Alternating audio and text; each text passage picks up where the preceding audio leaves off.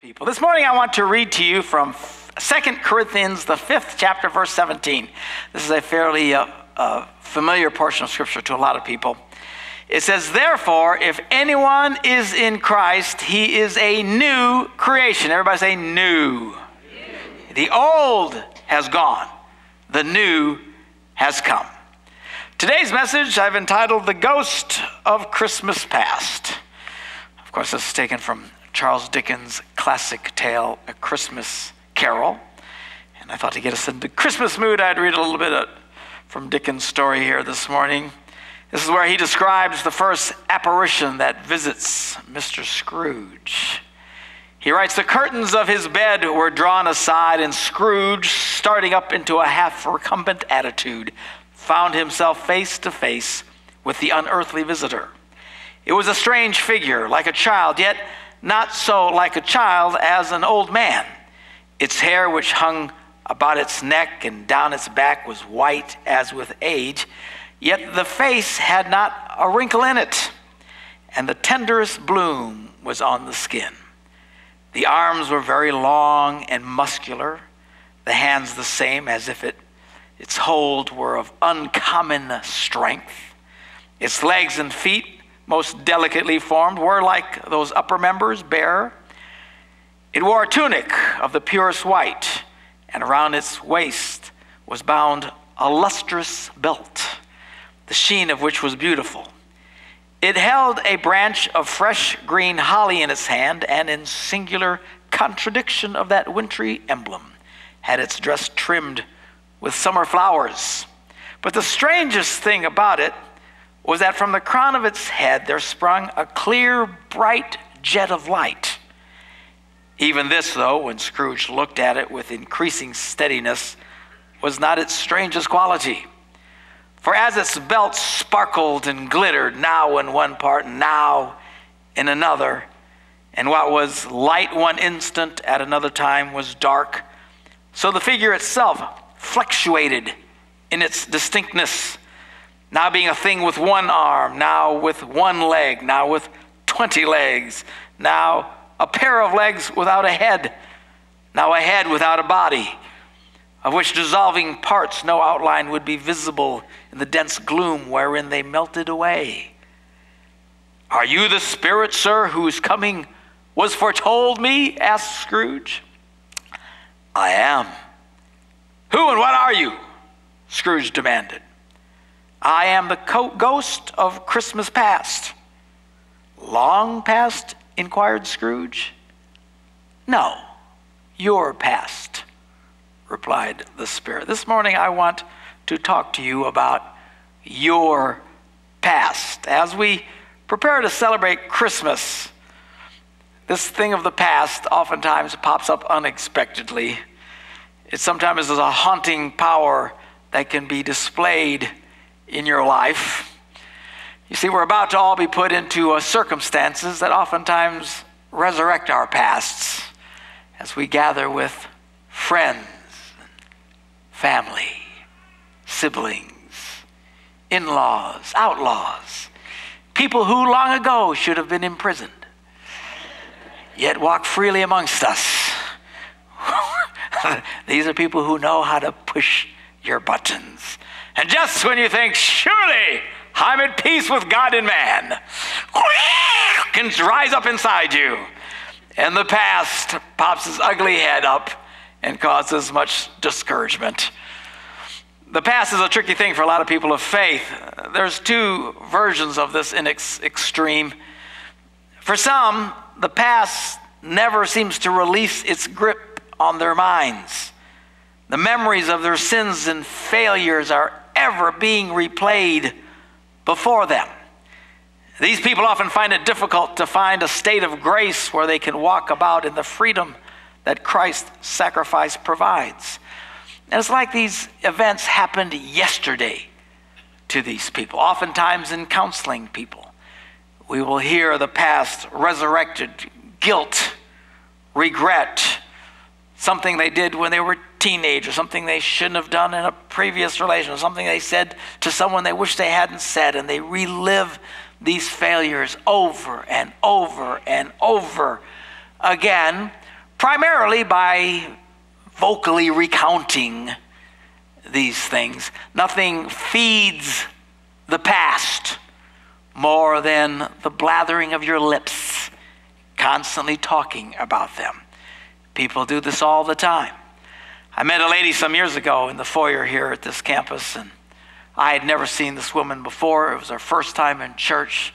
She walks up to me and instantly begins to tell me of the horrible deeds of her husband. Apparently, I have a gift.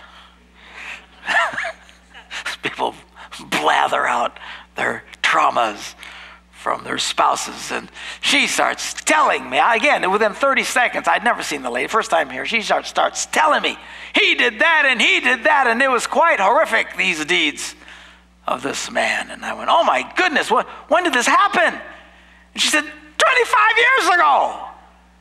And I felt so sad for her. It was as fresh as it had happened yesterday, primarily because she was constantly rehearsing the events. You see people do this over and over again. You see this oftentimes in couples who are constantly reminding each other of their failures. You did this to me. Yeah, well, you did that to me. And they're constantly going at it, and they keep it fresh and new because they're constantly rehearsing these things. They haven't learned the glorious secret to just zip it. Stop talking about these things. Stop rehearsing things. For the love of God, particularly you of faith and those who listen to these words, stop reminding each other of what you did then. Yeah, what you did. Stop it. For heaven's sakes.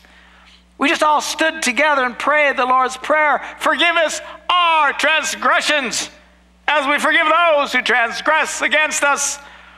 But of course, we're constantly reminding those who transgress against us that they had indeed transgressed against us, keeping it fresh and in fact not forgiving at all. Then you have, on the other hand, people who have joyously pushed past their failures. They celebrate and bask in the knowledge that their sins have been forgiven, God having cast their transgressions into the sea of his forgetfulness. These people mistakenly think that their past can no longer influence their behavior, and they're not on guard, only to be shocked as they fail again and again and again into patterns that seem to hold them hostage.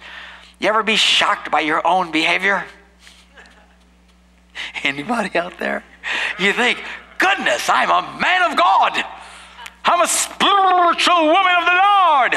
I love Jesus.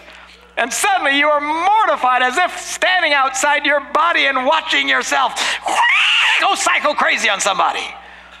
I mean, how did that happen? Where did that come from? We are so dismayed. And the point of fact is that old nature in you is still there. You need to be on guard. If you're on guard, if you anticipate it and biblically approach it, you can have victory on it. If you forget about it and think, oh, gee, I'm free now, la, la, la, la, la, and then boom, it comes out of nowhere. It's quite shocking.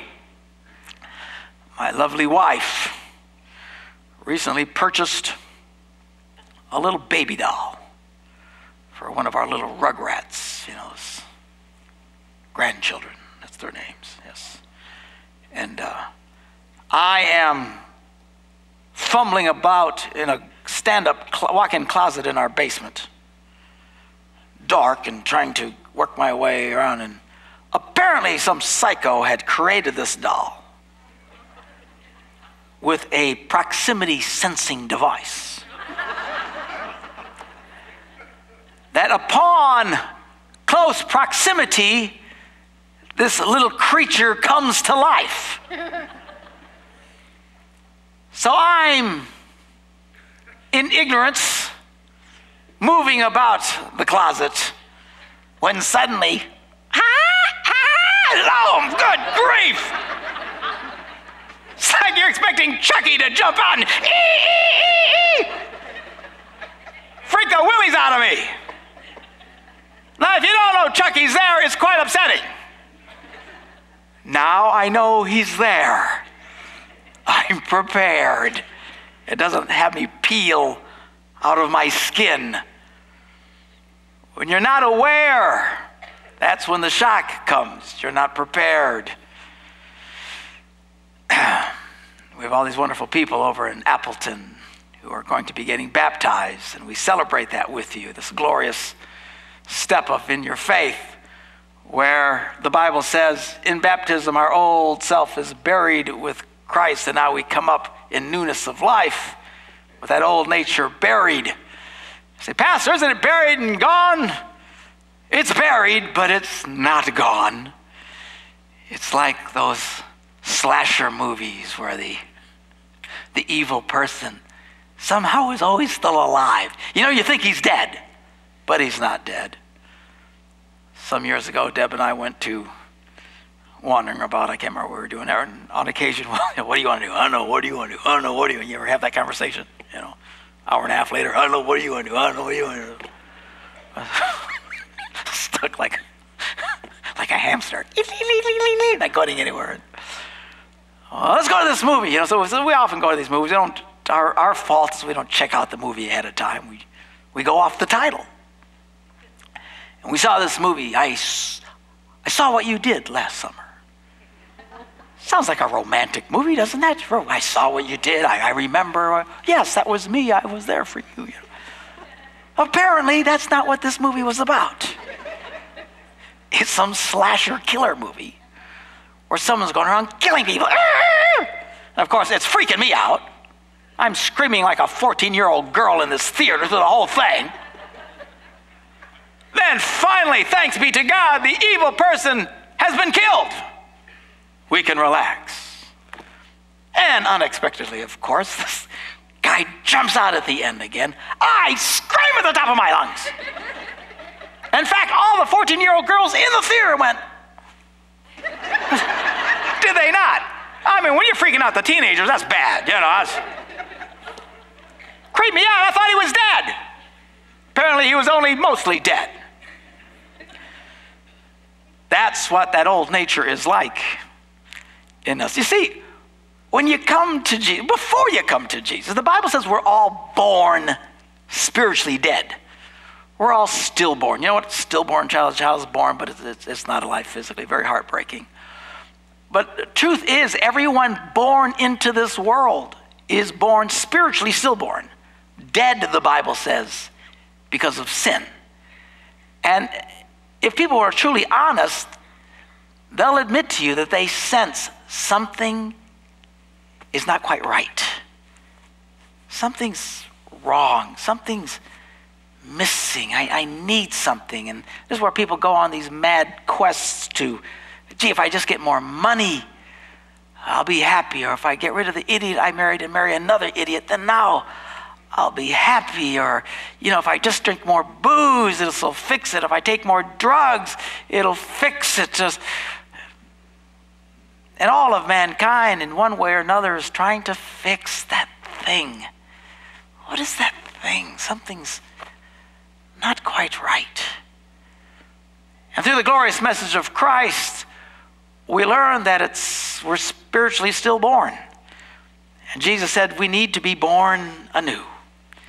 Not physically, but spiritually. And you come to Christ, you ask Jesus into your heart, you give your heart, and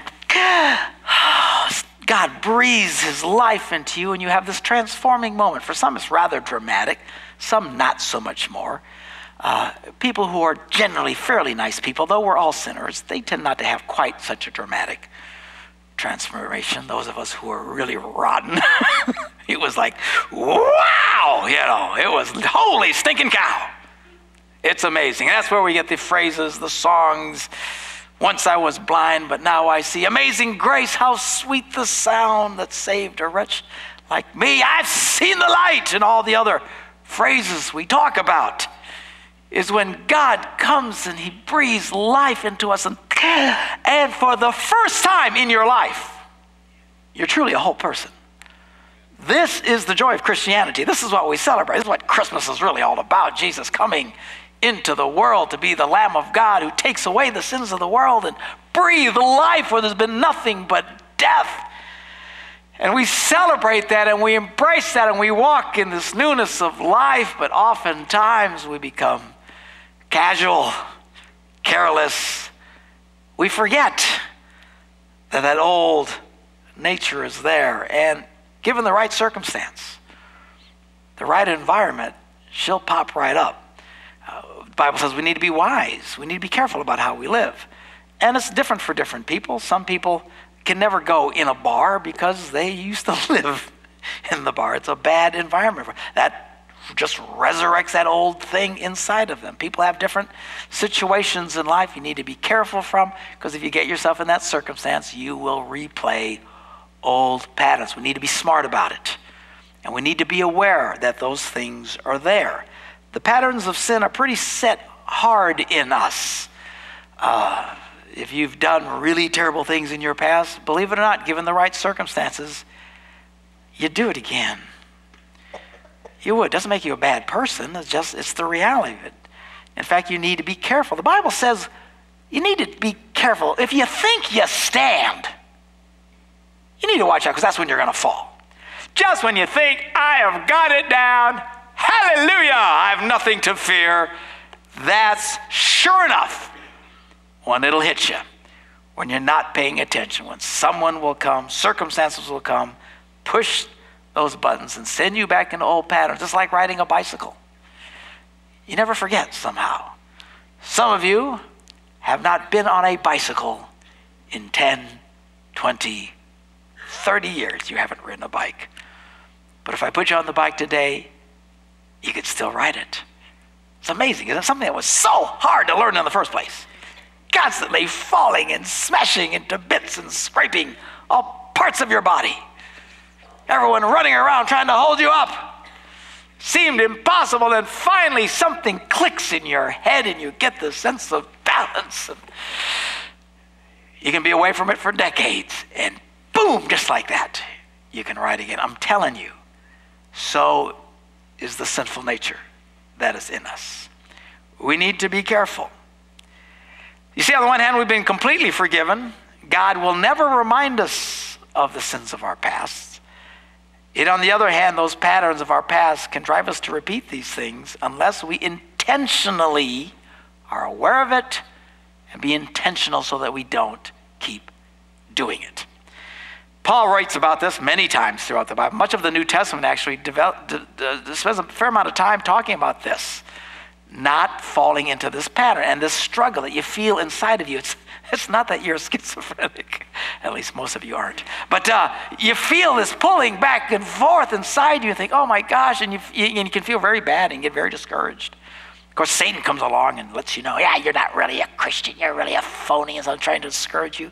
No. It's just that this battle, and you haven't learned. You're not aware.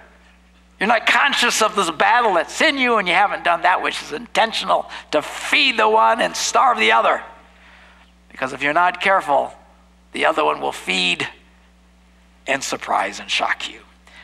Paul writes, do not conform any longer to the pattern of this world, but be transformed. Yes, Pastor, yes, that's what I want. I want to be transformed. Lay hands on me. Sprinkle me with holy dust. Do whatever you got to do so it'll change. Everyone pray for me that I'll change. No, that's not how it happens. It would be great. Be great if we just line you all up and spray you with something. And all of a sudden it'll all be gone. Be fabulous if that was the way it is. It's not. Well, then, Pastor, how do I do it? How do I get transformed? He says right here, be transformed by the renewing of your mind. We have to change the way we think. Many of us struggle because we struggle with stinking thinking. We keep alive the patterns and stuff, and you're doing it unconsciously. Some of you wonder, I don't know, I just have a real anger problem. I don't know why I lose my anger. I'll tell you why, because you're constantly rehearsing this stuff ahead of time in your head. You're thinking, boy, if that guy ever does that to me again, I'm going to punch him in the face. You know, that person ever does that to me, and I'll never. You know your head. Some of you just are constantly rehearsing this. Then all of a sudden the right button gets pushed and you lose it. And you have no idea why. It's because you're constantly feeding that old nature. You got to change the way you think. The Bible says those who live according to the sinful nature, you ever feel like that? Struggling? You're doing this because your minds are set on what that nature desires. But those who live in accordance with the Spirit, these people who walk free of all this nonsense, have their mind set on what the Spirit desires. The mind of sinful man is death, but the mind controlled by the Spirit is life and peace. You've got to change the way you think. That's why the Bible says, whatever is true, whatever is noble, whatever is right, whatever is pure, whatever is lovely, whatever is admirable, if anything is excellent or praiseworthy, think about these things, because the thing that will determine which side of you will triumph, the God-blessed side or the sinful, nasty side, is right here. Your head will determine which one prevails. And if you see this one prevailing, you need to work on this. Even in the Old Testament talks about this. David writes, how can a young man keep his way pure? He gives his own answer. By living according to your word.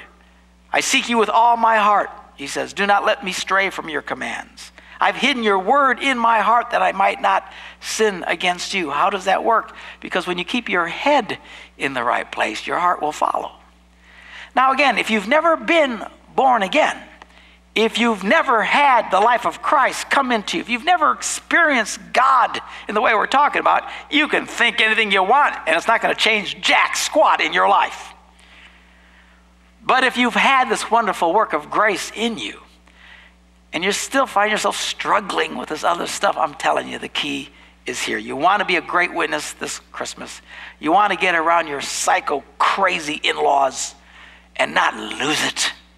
You want to get around your brothers and sisters that know just the right buttons in you to push, and you don't want to lose it. Get your head in the right place. Think spiritual thoughts. That's why Christian disciplines are so important. That's why it's so important to come to church, so you can hear stuff like this, instead of coming to church 2 or 3 times a year, whether you need it or not. Good Lord, you need it. That's why you should come all the time. So you live more victoriously and not so defeated. It's why you should read the Bible. It's why you should pray. These are spiritual disciplines. It affects the way we think, and if you can start thinking the right way, you live the right way. If indeed Christ lives in you. Again, if you've never truly experienced Christ, you can chant and meditate and moan and groan and throw prayers around all day long. It's not going to do jack for you if you haven't let him come and touch you on the inside. And in a moment, we're going to give people an opportunity, if you've never truly surrendered your heart to Christ, as we take communion together, to pray with us and truly get right with God. Let this miracle happen on the inside of you.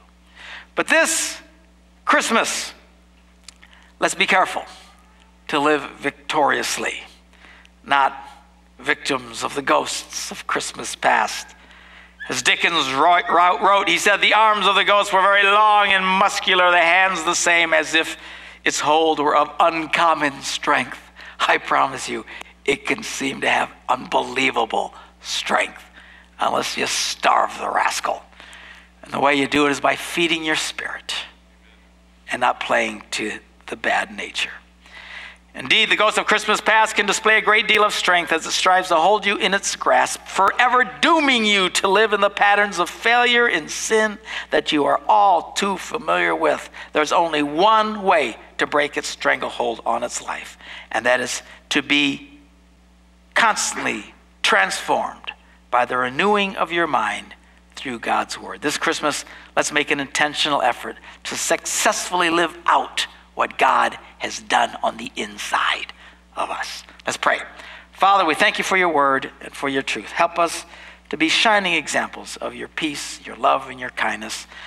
And when the devil and the world and family and all start to push the wrong buttons to drive us crazy, God, help us to be prepared by building up on the inside so that we can start living out victoriously instead of constantly falling back into the old patterns. In Jesus' name we pray. And everybody said, amen. Bless you. Amen.